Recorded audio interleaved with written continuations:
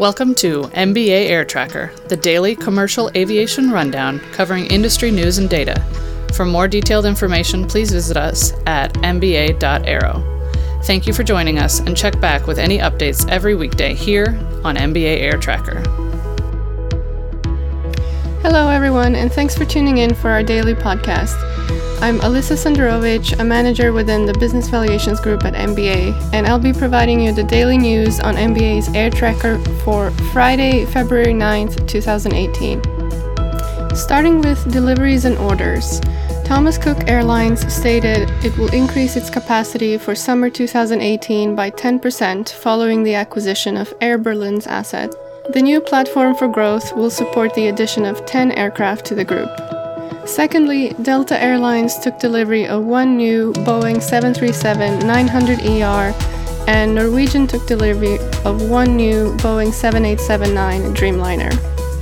Aegean Airlines plans to order at least 50 new narrow bodies by March 2018, which may include A320neo or Boeing 737 MAX.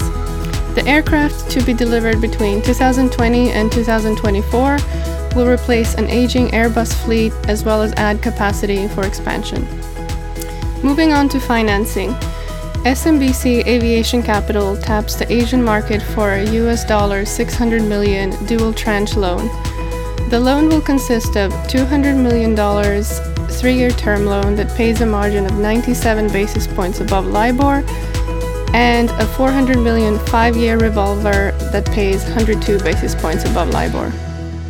Within regulation, Air Canada has been suspected of abusing its dominant position in the market for regional flights, says Canada's New Democratic Party.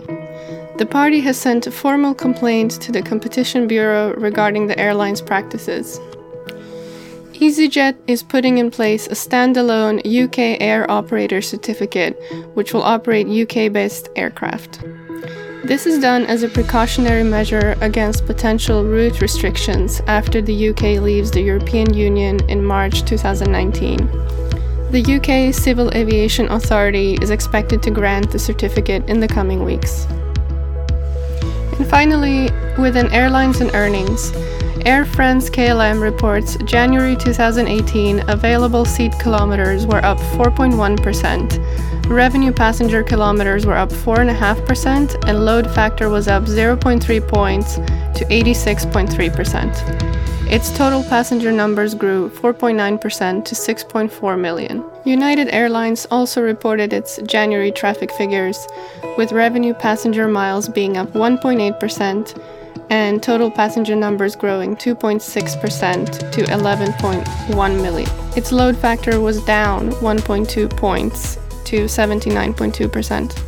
And finally, Korean Air reported its Q4 2017 revenue growth, growing 5.1% year over year, and an operating profit improvement of 32% year over year. Thanks for listening, and please join us again next time for more aviation news. MBA Air Tracker.